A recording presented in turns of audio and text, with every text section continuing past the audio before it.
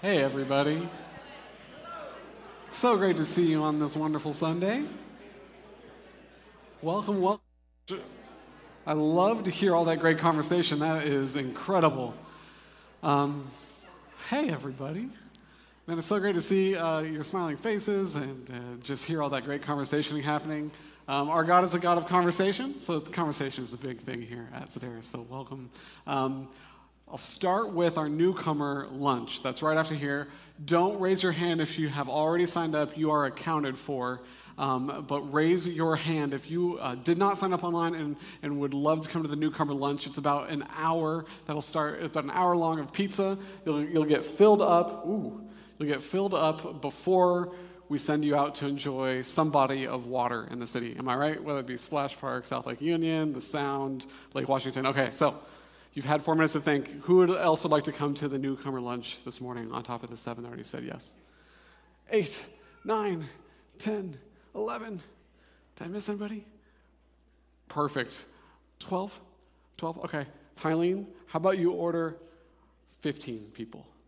There's always a couple extra that come. So if that's you and you didn't raise your hand, you are accounted for as well. We'd love to have you at the newcomer lunch. It's just right on the other side of this wall here. There's like a big dining hall in here. And so you'll just walk around and we'll have that lunch. It'll be wonderful. It'll be just wonderful. So it's a really fun time to just share a little bit with you guys what we're about here at Sedaris. So looking forward to it.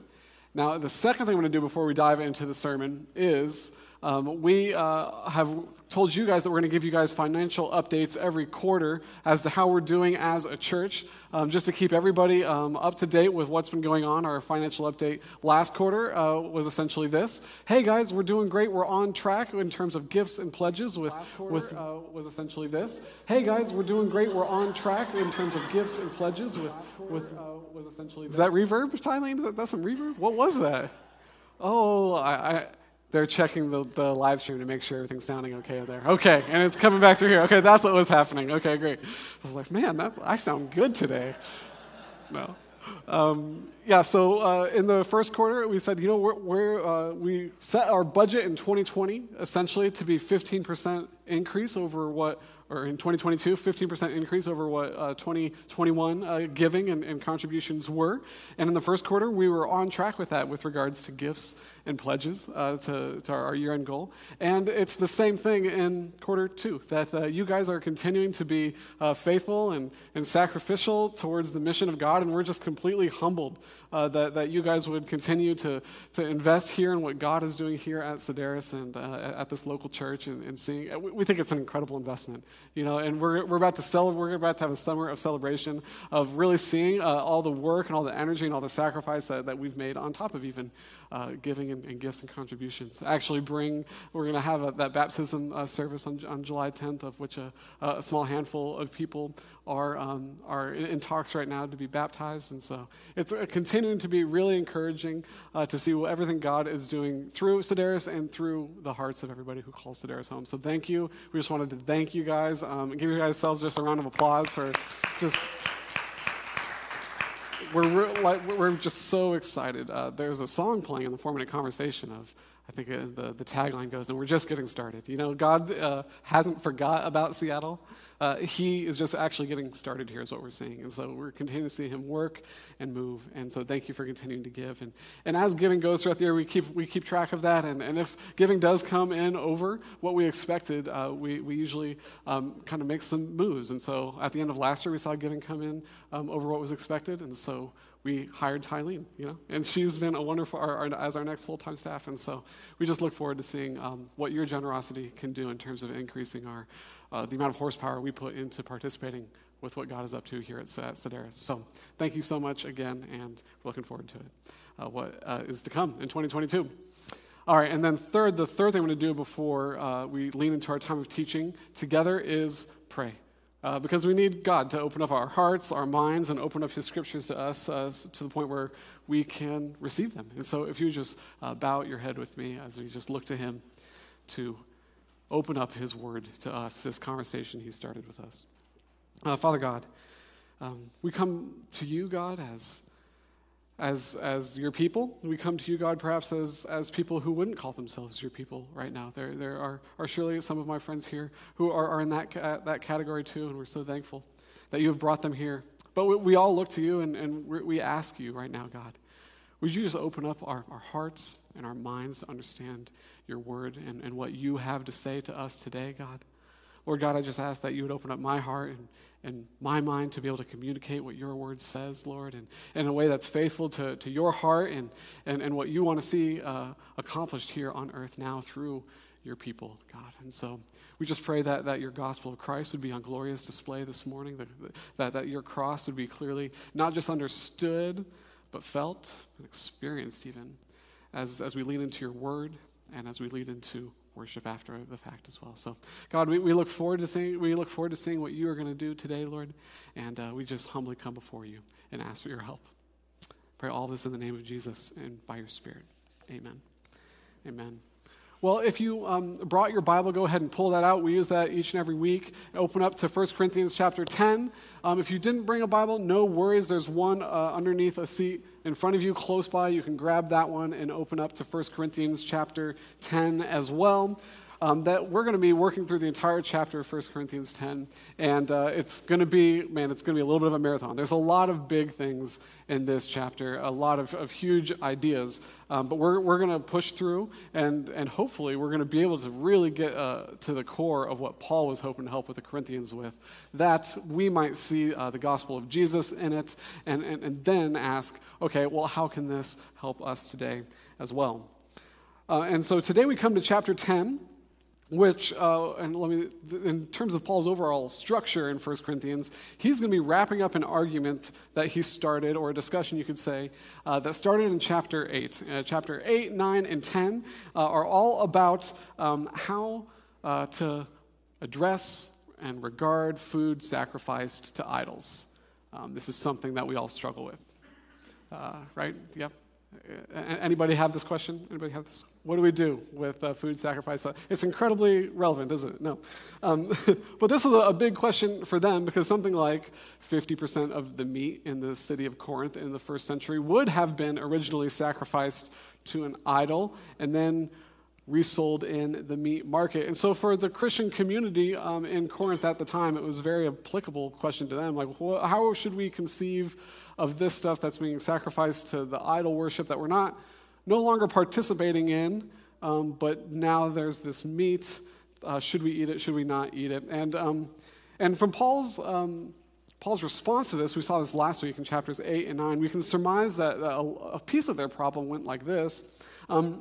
More mature believers really, they saw themselves as being able to eat the food sacrificed to idols, knowing that there is a difference between simply eating that food and worshiping that idol.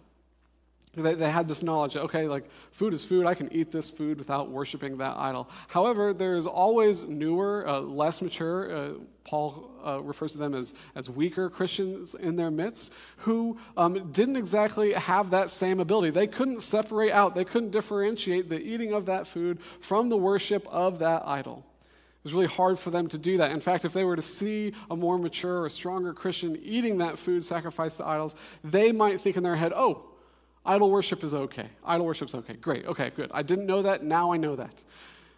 They were missing this piece of knowledge, is actually what Paul calls it, a piece of knowledge. And so what's the natural solution to this? What's the very natural solution to this? Well, out of love for the weaker brothers and sisters in the community, the church should pull together a class, right? Educating them on how to think about food sacrificed to idols. That's what they should do, right? That's what they should, and that's what Paul said. Wait, nope. He doesn't say that at all. He doesn't say, okay, there's a knowledge problem, we need to fix it with education. Doesn't say that at all. Instead, Paul, leaning on the peculiar wisdom of Christ, he offers a peculiar solution that we unpacked last week that goes like this. Your love for your Christian brother or sister in Christ actually shouldn't motivate you to educate them on this. Your love for your brother or sister in Christ should actually motivate you to give up your rights. Should actually make you change your practices in order that they aren't tempted to worship idols again. And Paul doesn't just suggest it as like, hey, this might be a good idea. Have you tried this? He commands it. He says, if my eating of meat is going to make my brother or sister fall into worship of idols, I will never eat meat again. I'll be a vegetarian. Does anybody here try to be a vegetarian? That's rough. I made it like 4 days, okay? 4 days. It's rough. It's really rough. But Paul says, I would be a vegetarian the rest of my life if it meant helping my single, he says, this is not all brothers, just a single brother and sister, not fall into idol worship, vegetarian for life. It's an incredible, mind-blowing love for a spiritual brother and sister. And Dave unpacked last week just the level of spiritual friendship that Paul has in mind here, which is just challenging. That's a huge challenge for us today. And it was a great sermon. If you haven't listened to it yet, go back and listen to it. Hit YouTube, app, podcast, Facebook. It's everywhere. That's how we do things now, I guess. It's just everywhere. But in chapter 9, Paul uses himself as a positive example of giving up his rights to help weaker brothers and sisters in Christ. He says, look at what I do, guys. He says, I don't take a salary from you. Even though it's my right that a minister of the gospel can take a salary, and he points to the Old Testament to say that, and he points to the other apostles that are doing that, and he says, it's my right, but you know what? I give up that right. Why? Well, probably because they're like in Corinth and in and around Athens and Rome in particular, there are traveling philosophers who would go from town to town to town to town, and you would pay them for their thoughts and their teaching. And so Paul says, I give up that right because I don't want my ministry for the gospel to be conflated and misunderstood as what these other guys are doing, and for less mature brothers and sisters in Christ to think that I'm just one among a buffet. No, my teaching comes free of charge. It's altogether different. So I give up my right. And that's a pretty big right to take a salary. That's a huge right that he gives up. And the whole time, Paul highlights that it's the gospel that motivates him to do that. That it's this peculiar wisdom of Christ who gave up his rights all the time instead of educating these 12 guys who were following him around. If you read through the gospel accounts and look for this theme, like when did Jesus Christ actually sidestep giving a full education to his disciples and give up a right? It's everywhere. This is how he lived his life, and then the pinnacle of it is when he gives up his life or his right to life itself on the cross. Gives up his right to life itself so that the less mature, that's us, can be released from the bondage and the penalty of sin. And so it's out of that argument and context that we come to chapter 10. And in the beginning of chapter 10, Paul's going to bring up another example. And it's not a positive example. It's the Israelites in the wilderness. That's the time that the Israelites had just been delivered out of Egypt, but before they had gone into the promised land. It's about a period of 40 years, about 13 to 1,500 years before Paul is writing here.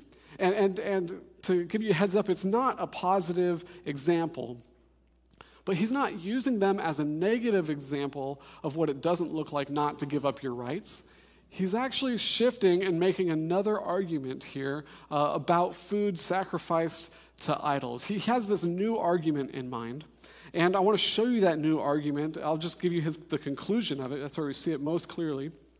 So in verse 14, he says, "So then, my dear friends, flee from idolatry."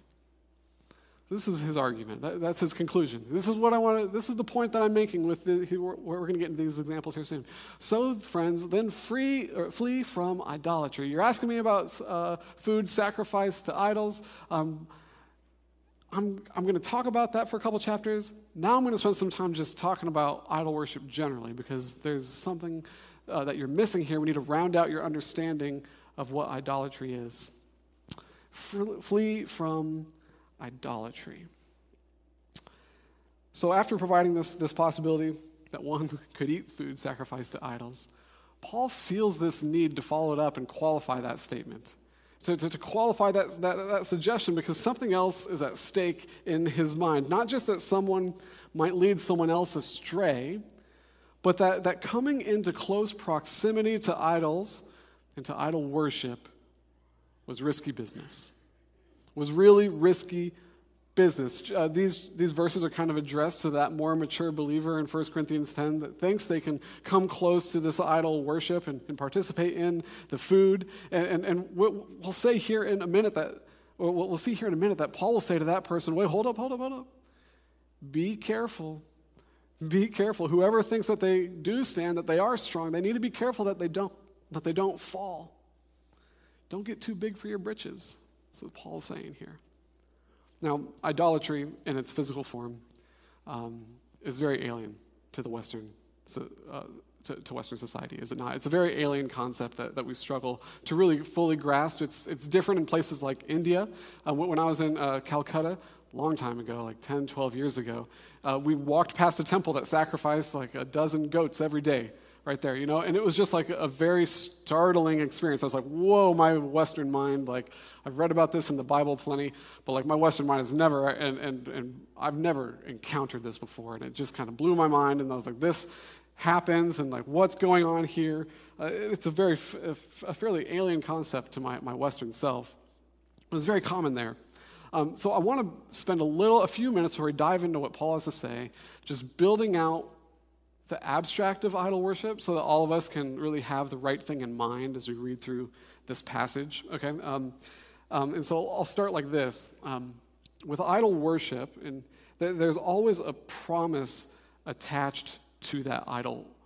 Okay, so the idol or the god or whatever, there's a promise attached to it, and the way to access or attain that promise was to bring a sacrifice to them.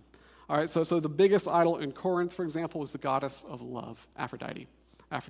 Big goddess of love. People would travel to Corinth to sacrifice to the goddess Aphrodite. And bringing a sacrifice to her was to seek the promise of romantic love and sex.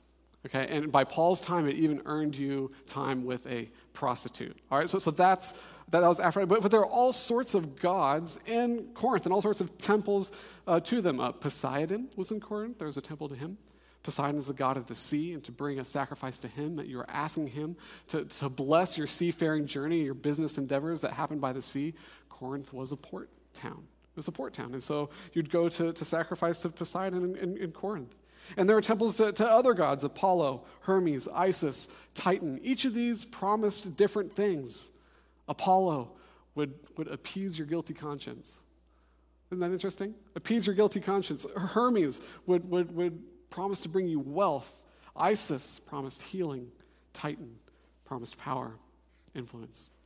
And so we have all these gods and that are present then. And while we don't have physical idols or physical temples necessarily or offer goats to these gods in order to win their promises here in the West today, we still chase after and sacrifice to things that promise us romantic love, that promise us commercial success, that promise to make us feel better about the wrong that we have done, that promise to heal us even, that promise us power or influence.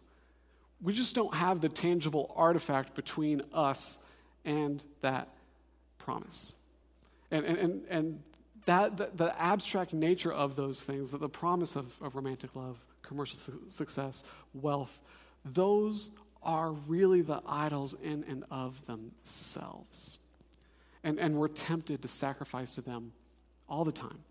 All the time. Take image, for example, image. If you want to create an image for yourself, what do?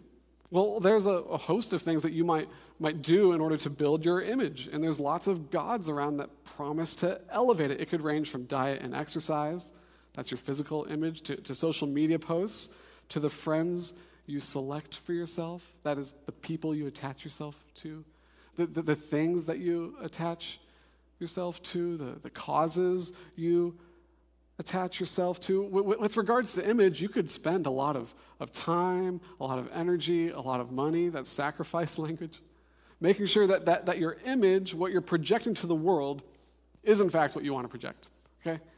Now there's nothing, it's really important to say, there's nothing inherently or intrinsically or necessarily wrong with image. And in fact, the scriptures tell us that each of us are the image of God, so there's no way around it. You have an image. You have an image. And our image then also presents us, this is what the scriptures tell us, with the unique opportunity to say something about God, about the creator of the universe. So image can be like it can be an incredible gift. It can be used for incredible good. But the question is, have you taken this good, God-given thing, the fact that we have the opportunity to project a message about him, and have we taken that and instead become focused on projecting an image about us? How have we kind of taken possession of image, and we've turned it into I'm going to use this to project something about myself, and it's really what I'm all about in life. It's my ultimate thing. I've taken the good thing that God has given me in my image, and I've turned it into an ultimate thing to meet and feed my own desires. Is what your image says about you really what you're all about in life? This is kind of how we begin to evaluate. Have I really taken image, taken possession of it, and has it become an idol in my life? Well, what are you using it for? That's a big question. How much sacrifice is there in it? Time, money, energy?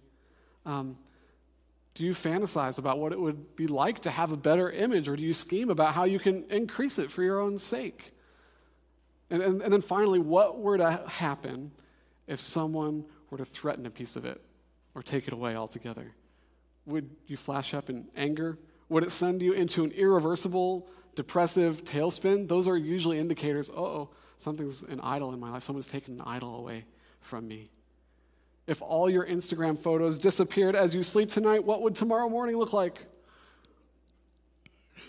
And so if your answers are, well, I tailor my image to meet my desires, I spend a ton of time and money and energy on it, I growl when it's threatened, I'm uncontrollably upset when it's taken away, well, it might be an idol in your life. Now this isn't a sermon on image, right? I'm just giving this as an example of how we can begin to assess and think of idols and think of our sacrifice to things and think of the things that we're trying to reach out and what promises are we trying to attain? Where are we looking to see those things realized? It can be with anything. We could do it not just with image, but romance, wealth, health, success, intelligence, education, work, all of these things. There's a long list of things, of idols that promise us beautiful things that we can reach out to and sacrifice to them.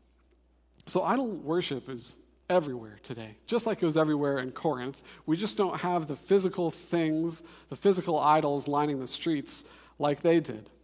It's everywhere. And here's the problem for followers of Jesus. This is what Paul's about to say. When we give into it, when we participate with it, it's not just a distraction. It's not just an oopsie-daisy. Paul's going to tell us it places us in actual, real, spiritual peril. This is a heavy passage, as a heads up. He's going to say it puts us in a spiritually perilous place. So this passage is a warning of idol worship. We've shift gears from you should love your brother and sister to you should be careful yourself to guard yourself from idol worship. So Paul's going to go through three things here. We're just going to go through them today. The first thing he does is he really speaks to the examples of idol worship in the history of Israel, and particularly in this wilderness time that I've referenced. So he talks about the history of it. Then he's going to follow up and talk about like a spiritual reality that's at play behind idol worship that the Corinthians may not have fully recognized or known. And then third, he's going to really provide kind of like some physical examples of what to do. The ways that the Corinthian church would have most likely encountered this decision, you could call it a case study. All right, so we're the history, the spiritual reality, and a case study. So let's read the first 14 verses of chapter 10 together, and then we'll dive into the history that Paul is pointing at for us. Paul says, "Now I do not want you to be unaware, brothers and sisters, that our ancestors were all under the cloud. They all passed through the sea. All were baptized into Moses in the cloud and in the sea. They all ate the same spiritual food, and all drank the same spiritual drink.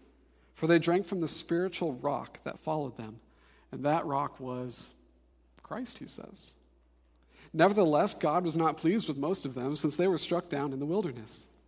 Now these things took place as examples for us, so that we do not desire evil things as they did. Don't become idolaters as some of them were. As it is written, the people sat down to eat and drink and got up to party. Let us not commit sexual immorality as some of them did, and in a single day 23,000 people died. Let us not test Christ as some of them did and were destroyed by snakes. And don't complain as some of them did and were killed by the destroyer.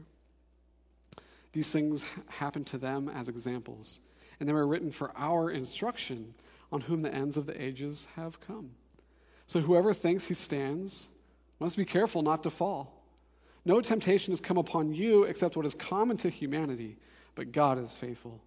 He will not allow you to be tempted beyond what you are able, but with the temptation he will also provide a way out, so that you may be able to bear it. So then, my dear friends, flee from idolatry. Man, this is such a crucial, complicated piece of Scripture. Paul's talking about Jesus from the Old Testament, Christ from the Old other New Testament writers do this as well. And we're talking about it in the same context, kind of in the context of Israel's unbelief in the wilderness time. Jude does this. The author of Hebrews does this. Chapters 3 and 4. We could probably do 3 sermons on just these 14 verses, but we're going to pack it all into a single point, okay? So, you ready? Here we go. What is he saying in this section to us? What is Paul saying to us? What is he saying to the Corinthians, to us? He's saying these Israelites are more spiritually like you than you care to think, and you're more carnally like them than you care to admit. That's what he's saying. He's saying all of them experience the presence of God in the cloud. All of them experience baptism. They didn't call that then.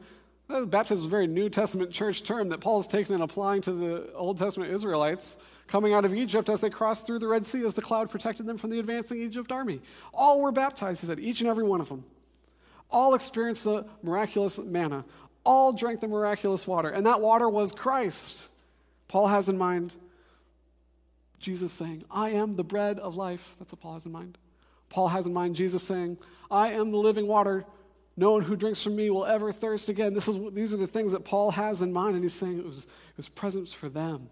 They experienced the Messiah very similar to how you did as well. Nevertheless, Paul says, God was not pleased with them. God was not pleased with them. Since most of them were struck down in the wilderness, that's a huge understatement. Only 2 made it through. 2. Everybody else struck down in the wilderness. And why were they struck down? Paul ties it to their desire for evil things. Their desire for evil things. Don't desire evil things as they did, which produced idol worship. And he lists these 4 examples of it. And what does he say? He says these examples are for us. That makes us uncomfortable. I was far more comfortable with the fact, thinking that these examples were preserved for them. They were. Paul says, yeah, it's us too. They're more spiritually like us than we care to admit. We're more carnally like them than we care to admit. These are preserved for our sake. He's saying that we're capable of the same shortcomings they were, the same ones. Could end up in the same spiritually perilous place, which is where? The opposite end of God's justice. Ouch. Paul's trying to wake the Corinthians up. He's trying to wake all Christians up to the humbling reality that one can spend their life as a follower of Christ, yet be displeasing him at the same time. And he's trying to say, do you think that because you prayed a prayer and you were baptized that God gives you a free pass on how to live your life? That's not what being a follower of Jesus means. What phrases he said twice in this letter up to this point? Chapter 6 and in chapter 7, Paul reminds the Corinthians, you were bought at a price, which means what? God owns you. God owns you. To say you're a Christian is to say that God owns you. God owns me. God bought me. He paid a price for me, Jesus on the cross. And Paul brings up these examples to show what happens when the people of God, whom God owns, begins to believe, act, and even explicitly declare otherwise, that God doesn't own them. What happened? God was not pleased with them. Paul says these examples are for us, so we really can't just glaze over them. We must look at them, but I want to say a couple things by clarification on the front end here. We really can't say anything definitive about the eternal resting place of the Israelites who were struck down in the wilderness? We really can't do that. The only person we can say something definitive about is Moses. Moses, likewise, because of his disobedience, wasn't allowed to enter into the promised land. And we know for sure that guy actually ends up with God. So the only definitive thing we can say is an example that's the opposite. All right, so we really can't say anything definitive. And so while we could think that, we're kind of in a similar position to them in terms of we're kind of in this wilderness, this time waiting for the full promised land of God, his full kingdom to God, a lot like theirs. The promised land and heaven are not the same. They're very different things. They're very, very different things. And so while Paul is reminding us that we're like the Israelites, these sojourning destinations, while they're similar, they're definitely not the same thing in any way, shape, or form. So that's the first clarification I'll make. And if you want to see that teased out more, we don't have time to go there this morning. That's in Hebrews chapter 3 and 4. You can make a note of that and go see that. And the second thing I'll say is in response to the big question, which I know several of us are asking in our midst, that unfortunately certain churches proclaim as true, and certain people even proclaim as true, is does God still do this today? That might be the thing that's really grating on your heart right now. So I want to just address that question real quick before moving on. And I can't give you a complete and absolute unequivocal no, because we actually see God act this way in Acts chapter 5 in the New Testament. But we don't have the time to go to Acts chapter 5 and show how that is like night and day different, the set of circumstances, night and day different than the examples that Paul lists here. There's so many differences between how we see Paul do that in the case of Ananias and Sapphira in the New Testament church than how we see these examples work out. They're so different. And also we do know that Jesus on the cross absorbed the penalty for sin. He absorbed the penalty for sin on the cross. And so it's really difficult for us to confidently say that God's judgment has come out and flamed out and killed people here on this earth, because we see on the cross that God's judgment, his penalty for sin, is really accounted for in the person of Christ. And so that's not what Paul's trying to say here. That's probably the biggest thing. Paul's not trying to say you need to watch out or God could do to you what he did to the Israelites. That's not what he's doing here. I think that the Lord will rebuke those of us who will use this passage to say something like that one day. Here Paul is saying that it's possible to be the people of God and displease God. That the advent of the cross says that yes, the Lord's grace and his mercy cover over sin, over the sin of his people, but it's still possible to displease God here. That's Paul's primary focus. He's like, we don't want to displease God. We have some examples that he does act in really intense ways when he's displeased. Why would you want to do that? Why would you want to inspire that experience in him? So that's the second clarification I'll make before we dive into these examples. So let's dive into them. Let's get into them here. The first one here, he says, the people sat down to eat and drink and got up to party. That's a direct quote from Exodus 32, where Paul is really talking about the golden calf that they make while Moses is up on the mountain, and Moses comes back down the mountain. Paul's like, hey, Moses, they're down there, and it's bad, man. You got to go down there and check this out. And Moses is like, okay. He goes down there, he checks it out, and he comes into this crazy drunken party is what he walks into. And the first phrase off of his lips as he sees it is he says, we are a laughingstock to the surrounding nations. Anybody looking in on this, we are a laughingstock. Like even the people who don't believe in Yahweh, they would laugh at what they see happening here, this drunken party that's going on here. We are a laughingstock. We're a laughingstock. 3,000 people were killed that day. Then Paul points to a plague where 23,000 people died, which is recorded in Numbers 25. We'll throw it on the screen here for you, Numbers 25. I just we have to look at this because we can really capture the heart of the people, of everything that's going on here, so that we can begin to apply this passage to us. Numbers 25. While Israel was staying in the acacia grove, the people began to prostitute themselves with the women of Moab. The women invited them to the sacrifices for their gods, and the people ate and bowed in worship to their gods. So Israel aligned itself with Baal of Peor, and the Lord's anger burned against Israel. The Lord said to Moses, "Take all the leaders of the people and execute them in broad daylight before the Lord, so that his burning anger may turn away from Israel." And then later it'll go on to say that 23,000 people died that day. And then Paul points to Numbers 21. Numbers 21, start in verse 4. Then they set out from Mount Hor by way of the Red Sea to bypass the land of Edom. But the people became impatient because of the journey. The people spoke against Moses, "Why have you led us up from Egypt to die in the wilderness?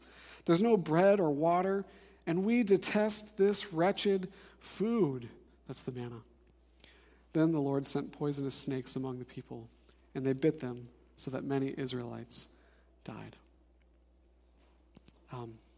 So Paul says the people of God complained, and they were killed for that. And then kind of Paul even references another, and so this is the one time when he says, "Let us not test Christ," and then he says, "Well, and don't complain as some of them did and were killed by the destroyer." No one really knows exactly what Paul has in mind here, because really what's going on is you have another 5 or 7 times in the Old Testament where Israel complained, and we see them encounter a plague or a fire that kills them. So no one really knows exactly which one that's referring to, but the great place to go there is Numbers chapter 14. This is kind of the quintessential view of it here. We're going to start it in verse 1. Then the whole community broke into loud cries, and the people wept that night. All the Israelites complained about Moses and Aaron, and the whole community told them, "If only we had died in the land of Egypt, or if only we had died in this wilderness. Why is the Lord bringing us into this land to die by the sword? Our wives and our children will become plunder. Wouldn't it be better for us to go back to Egypt?" So they said to one another, "Let's appoint a leader and go back to Egypt." So Moses and Aaron they engage the Lord on this, and they say, "God, can you please help us?" And this is how the Lord responds to them. The Lord said to Moses, this is in verse 11 of the same chapter, "How long will these people despise me? How long will they not trust in me, despite all the signs I have performed among them? I will strike them with a plague and destroy them, and I will make you, Moses, into a greater and mightier nation than they are." God also said this to Moses back in the golden calf instance. But Moses interceded again on behalf of Israel, and God says, "Okay, well, I won't destroy them, but none of them are going to be able to enter into the promised land because of their complaining. And why don't they trust in me?" That's language of unbelief. Why don't they believe me that what I'm saying I'm going to do, I will do for them? God's saying, no matter what actions I do to this people, no matter how powerfully I deliver them out of slavery from one of the most powerful nations on earth, no matter how much I meet their physical needs of food and water, no matter how patient and enduring and faithful I am to them, they still just want to satisfy their evil desires. They won't follow me. I'm not enough for them. They think they deserve better. They don't think that I am powerful enough to protect them. They don't think I am powerful enough to sustain them, to provide for them. I am not enough for them. And that's the core of the issue. Paul provides it as a heading here back in 1 Corinthians 13 when he says, "These examples are preserved so that we will not desire evil things, so that we will not look elsewhere than the promises of God." You see, this desire, and this is the big idea that I want us to take away from these examples, and I think it's a big idea that Paul wants us to take away from these examples. In this desire, there's a commingling of selfishness. We don't have enough. Of pride. We deserve better. And unbelief. God can't deliver us. We have to look elsewhere. Let's go back to Egypt. These are present in different ways in each one of these examples and woven together and feeding off of one another in a certain sense. And when all of these things come together, they really form this evil desire within our, or you call it a sinful desire within our hearts that festers and it grows and it sits there. Where does this come from? We might say, well, maybe this evil desire, it comes from temptation. And that's close. It really comes from the entertaining of temptation. The entertaining of temptation. It's when temptation knocks on the, I use that word entertaining really intentionally. It's when temptation knocks on the door and we open it up. And we say, yeah, let's have a conversation about this. Oh, how about you come on in and sit on my couch? Here's a glass of water. I'm going to entertain. Let's have a conversation about this. Entertaining temptation. It's not shutting the door in temptation's face. It's opening up, fantasizing about it, imagining it. Oh, man, this really could be great. Oh, man, that would be so wonderful. Why can't I just see this happen in my life? Oh, that'd be amazing. To the point of there's this longing, this selfish, prideful, unbelieving longing that's present within our very being for that sin. This is the sinful desire that Paul's talking about. It's the essence and the core of sin. These are just sinful acts that we want that eventually manifest out of it. It's present everywhere. I mean, desire always leads the actual physical acts of sin. It's always there. Sinful desire is temptation entertained. Eve did it in the garden. Temptation shows up, and what does she do? She doesn't shut the door in the serpent's face. It says, she saw and desired that the fruit was beneficial for making someone wise. Ooh, that would be nice. If I was wise like God. Ooh, well, I could make decisions then. Oh, that would be great. See, there's an entertaining of temptation that breeds all sorts of sinful desire within our soul. And these other kind of surface level stuff, drunkenness, sexual immorality, complaining, grumbling that Paul points to, those are expressions of that inner sinful desire. This is what Paul's doing. He's highlighting this crucial chain of events present for us that are present within the Israelites here, that can be present within the people of God nowadays, where temptation knocks on the door, where we entertain temptation. That is, we imagine and fantasize the sin, creating a sense of longing for it. That breeds all sorts of pride. I deserve this. Selfishness. I need that. Unbelief. God's holding back good from me. That's what Eve thought. All that becomes present in our hearts, and then we lean into idolatry. We reach out for the things that promise to meet those desires that we have in our hearts. Temptation entertained. And that's exactly why Paul gives us the beautiful promise of verse 13. No temptation has come upon you except what is common to humanity, but God is faithful. He will not allow you to be tempted beyond what you're able, but with the temptation, he will also provide a way out so that you will be able to. He will always give you the power to slam that door. He will never let a temptation salesman on the foot of your doorstep that you wouldn't be able to slam the door in. There's some that are really pushy, right? Really pushy people come to my door sometimes. God will never allow a too powerful and pushy temptation to arrive at your doorstep, and he will never not give you the power to shut that door on the temptation that is there. Never is what Paul says. It's one of the most beautiful promises of Scripture. All temptation has an escape hatch. But I want you to see that overcoming temptation is not necessarily just avoiding the sin that it's pointing to. It's avoiding and running away from the sinful desire that it wants to incite within our hearts. That's what avoiding temptation really is.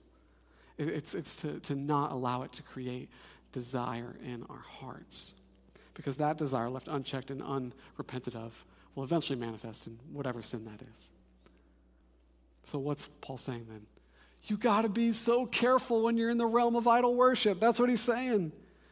When you're there, when you're participating in that meat, you better not be thinking, oh man, maybe this could give me access to the promise of these gods, of Aphrodite, of Hermes, of Apollo. Maybe. No, he's saying if you're tempted in any way, you should run. You should get out of there. You should leave the meat behind. Free idolatry, because when we're entertaining temptation, we're in a spiritually perilous place. That's what the history of Israel tells us. All right, that's really intense. That's the most intense part of 1 Corinthians 10. We're going to move on to Paul's next piece of the argument. I often find, though, that different things are intense for different people. But this one is the spiritual reality behind idol worship that Paul wants to point to. So let's pick it up in verse 14 again. So then, my dear friends, flee from idolatry.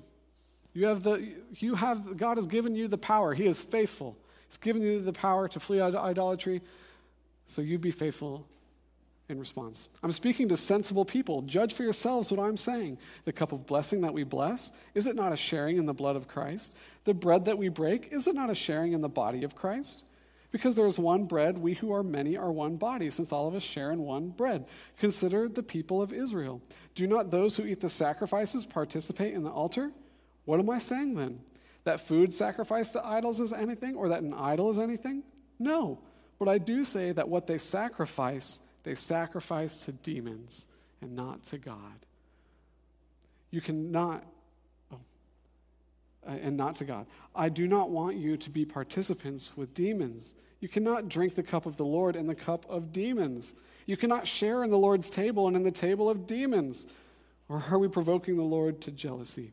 Are we stronger than he? He's repeating this word over and over and over. He doesn't have to. He could refer to them in third person. Boom, boom, boom. He's really trying to highlight there's a spiritual reality at play behind this, guys. And there's a bit of irony packed into it at the beginning.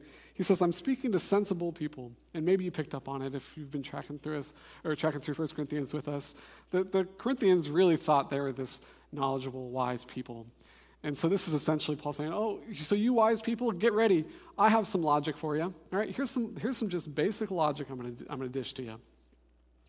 He says, when we participate in the cup, he's talking about the Lord's Supper, and the bread, there's this it's a pretty forceful Greek word. There's when there's a communal, it's not just sharing, it's like a communal participation in this where we're united to one another as the body of Christ.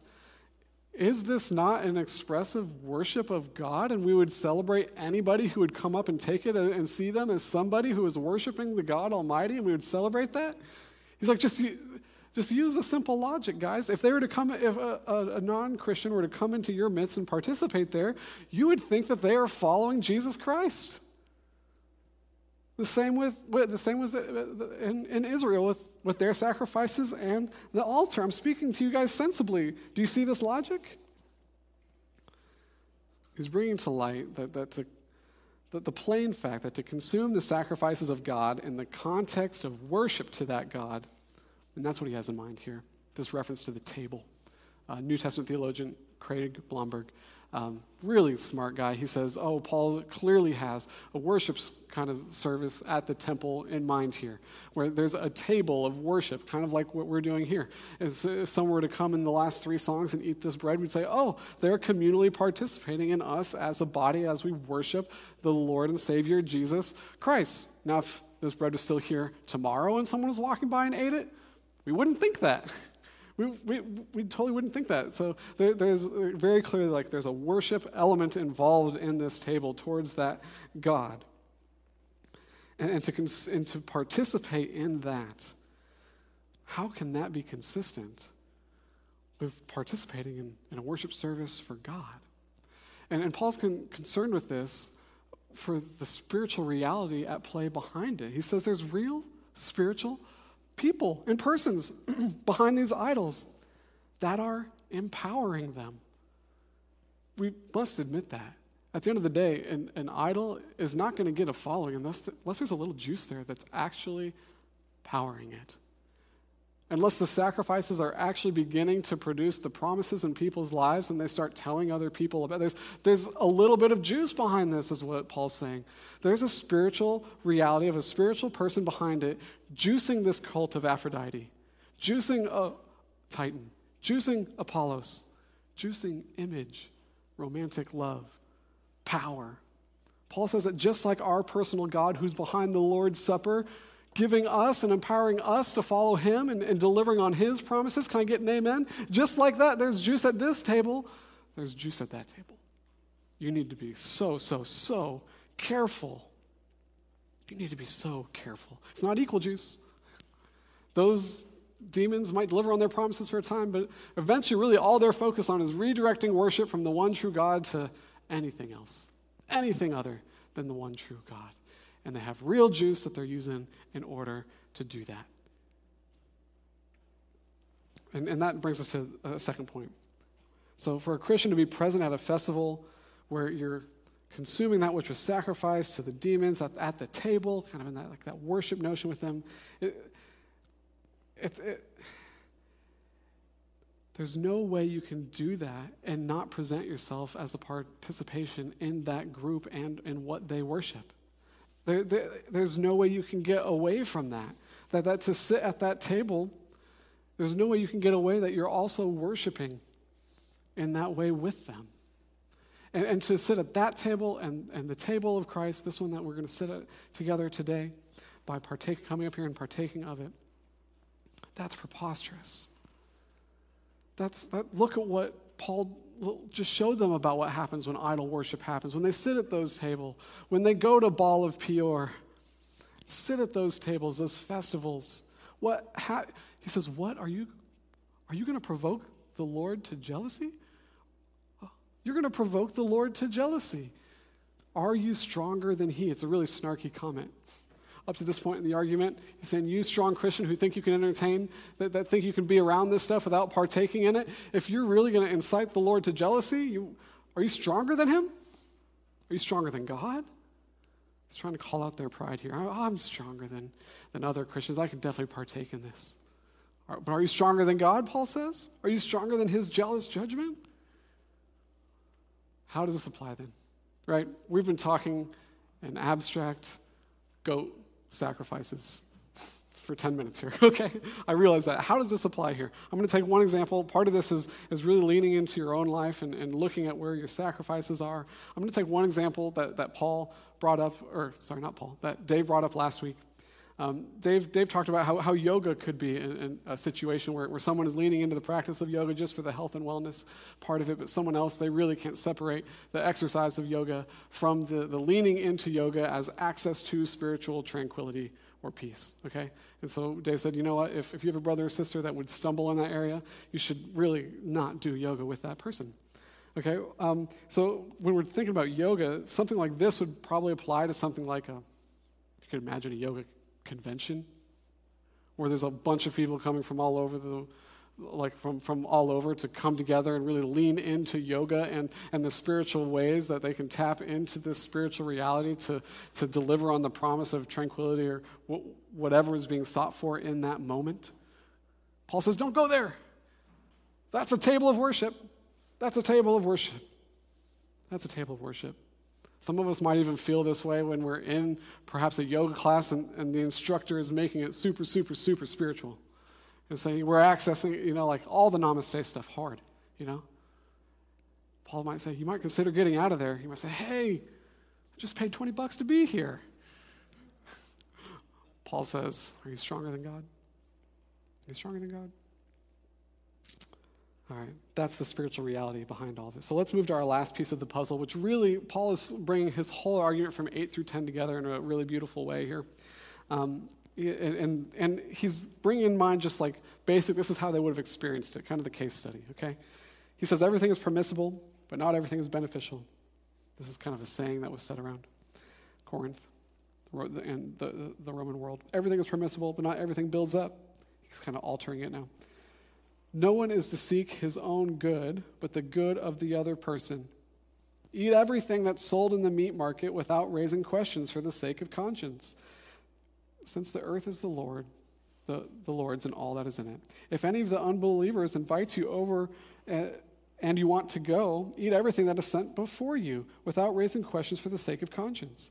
But if someone says to you, this is food from a sacrifice, do not eat it out of consideration for the one who told you and for the sake of conscience. I do not mean your own conscience, but the other person's. For why is my freedom judged by another person's conscience?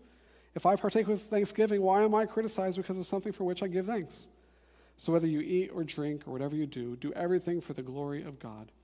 Give no offense to Jews or Greeks or the church of God, just as I also try to please everyone in everything. not seeking my own benefit, but the benefit of many, so that they may be saved. Imitate me as I also imitate Christ. So he says, with regards to the market, stuff you're going to come across, 50% of the food, a guess that the archaeologists say, the sociologists say, 50% of the food you're going to come into contact with is probably sacrificed to an idol. He says, hey, don't worry about it. Don't worry about it. Don't ask a lot of questions about it. It's fine. Everything is the Lord's. And I don't want to spend a lot of time assessing this kind of question here, except to say that it's really interesting that Paul doesn't call for a boycott of this meat, that if you were to buy it would fund demon worship. That's just fascinating that he doesn't call for a boycott here. I think that's something to wrestle with. I think sometimes we can say, this is funding that, and so all Christians must boycott this. If that's your personal kind of conviction, great. But to kind of make a generic statement would be to kind of go against probably the most extreme example, that clear example in Scripture that we have from Paul here. Anyways, now if you're at a meal, this is what Paul says. Now if you're at a meal and someone, we don't know who this someone is, whether it's a weaker brother or sister that's with you, whether it's another non-believer at the meal, whether it's a non-believing host that's at the meal. But if just someone brings up the fact that this meat has been sacrificed to an idol, if someone breathes religious significance into that meal, Paul says, stick to the vegetables. Stick to the vegetables. Why? For the sake of their conscience. It's fine for you. It's not going to darken your conscience, but for the sake of their conscience, it's for the sake of your weaker brother or sister in Christ. It's for the sake of perhaps someone who might be looking in from the outside, non-believer. You have the opportunity to say, you know what? My God is so great. He is worth giving up meat at this meal for. It's something small. But he's worth giving up meat at this meal for. He is worth that to me. And in that way, that's one way, Paul's saying, you can bring glory to God, whether in all you're eating, whether you eat or whether you don't eat, bring glory to God. See that? See that there? Now, some of us are like, sheesh, why didn't he just say these things and move on? Could have saved 2 long sermons, kind of intense sermons. Well, it's beautiful. Paul's leaning on the love of Christ in such a wonderful way, present for the body of Christ. Verse 24, no one is to seek his own good, but the good of the other person. Imagine a world like this. Oh my goodness. Oh my God. We can long for that. That's something that we can set our hearts on. Oh, wow. How beautiful that. Who is really everything else that's promised to deliver that can't. Who's the only person that can? God. Let's long for that. Paul says, I'm not seeking it for my own benefit, but the benefit of others. John writes his gospel, John 3:16, everybody knows that verse. He writes an epistle as well, a letter. 1 John 3:16. It's also another great verse. He didn't put the numbers in there. They did that later, but it's kind of providential, I think. This is 1 John 3:16. This is how we know what love is. Jesus Christ laid down his life for us, and we ought also to lay down our lives for our Christian brothers and sisters. Wow. And so Paul is saying, essentially what I'm talking about is that in your eating, not eating, prioritize the glory of God. And the primary way that we bring glory to God is by, one of the primary ways, exalting Christ. Exalting Christ, pointing to him and his love and how his actions of love and laying down his life for us motivate us to lay down our lives for one another, maybe even give up our rights for someone who might even be outside the faith, to love them. Whoa. Not eating, on its surface, it might look petty, it might look backwards, it might look uncool, but if it's what an outsider needs is to see that God has incredible worth in my heart, if it's what my Christian brother or sister needs in order not to confuse worship of idols, oh, what a worthy cause to give it up for. And without all this long-winded reasoning, we wouldn't have received this warning that Paul gives us about entertaining temptation. He says this is way bigger than just like eating food. This is about the condition and the position of your heart. Don't let your heart chase after things your body will be soon to follow. But God is faithful. He always provides a way out. This is the great promise. You're not enslaved to sin anymore, Paul says. God broke that power through the cross. Those who put their faith in Jesus are no longer bound by it. It's an incredible, incredible promise. At times, I get it. It can feel like, man, am I ever going to master this? But God is faithful each and every time. He empowers us to shut the door. How might we shut the door? How? What are the ways out? What are the ways out? That's probably one of the most important questions here. What are the ways out that God has provided us? We spend time with him. We pray. We pray. I was counseling someone this week, and they're saying, how can I increase my prayer life? And I was like, just write half a page of prayer to God every day. See what that does. See what that does to your prayer life. We lean into his word. More importantly, we even memorize portions of his word. Those are ready. We have those ready to go. Those little verses slam the door faster than anything else is what I find. Anything else. We lean into his church. We lean into one another. We shoulder one another's burdens. We share our struggles. These are all the ways that God has provided us with ways out. Let's run after them so that we might not entertain temptation, so that we might display a pure and beautiful worth that we have for the almighty creator of the universe and value that we have for one another. Let's pray.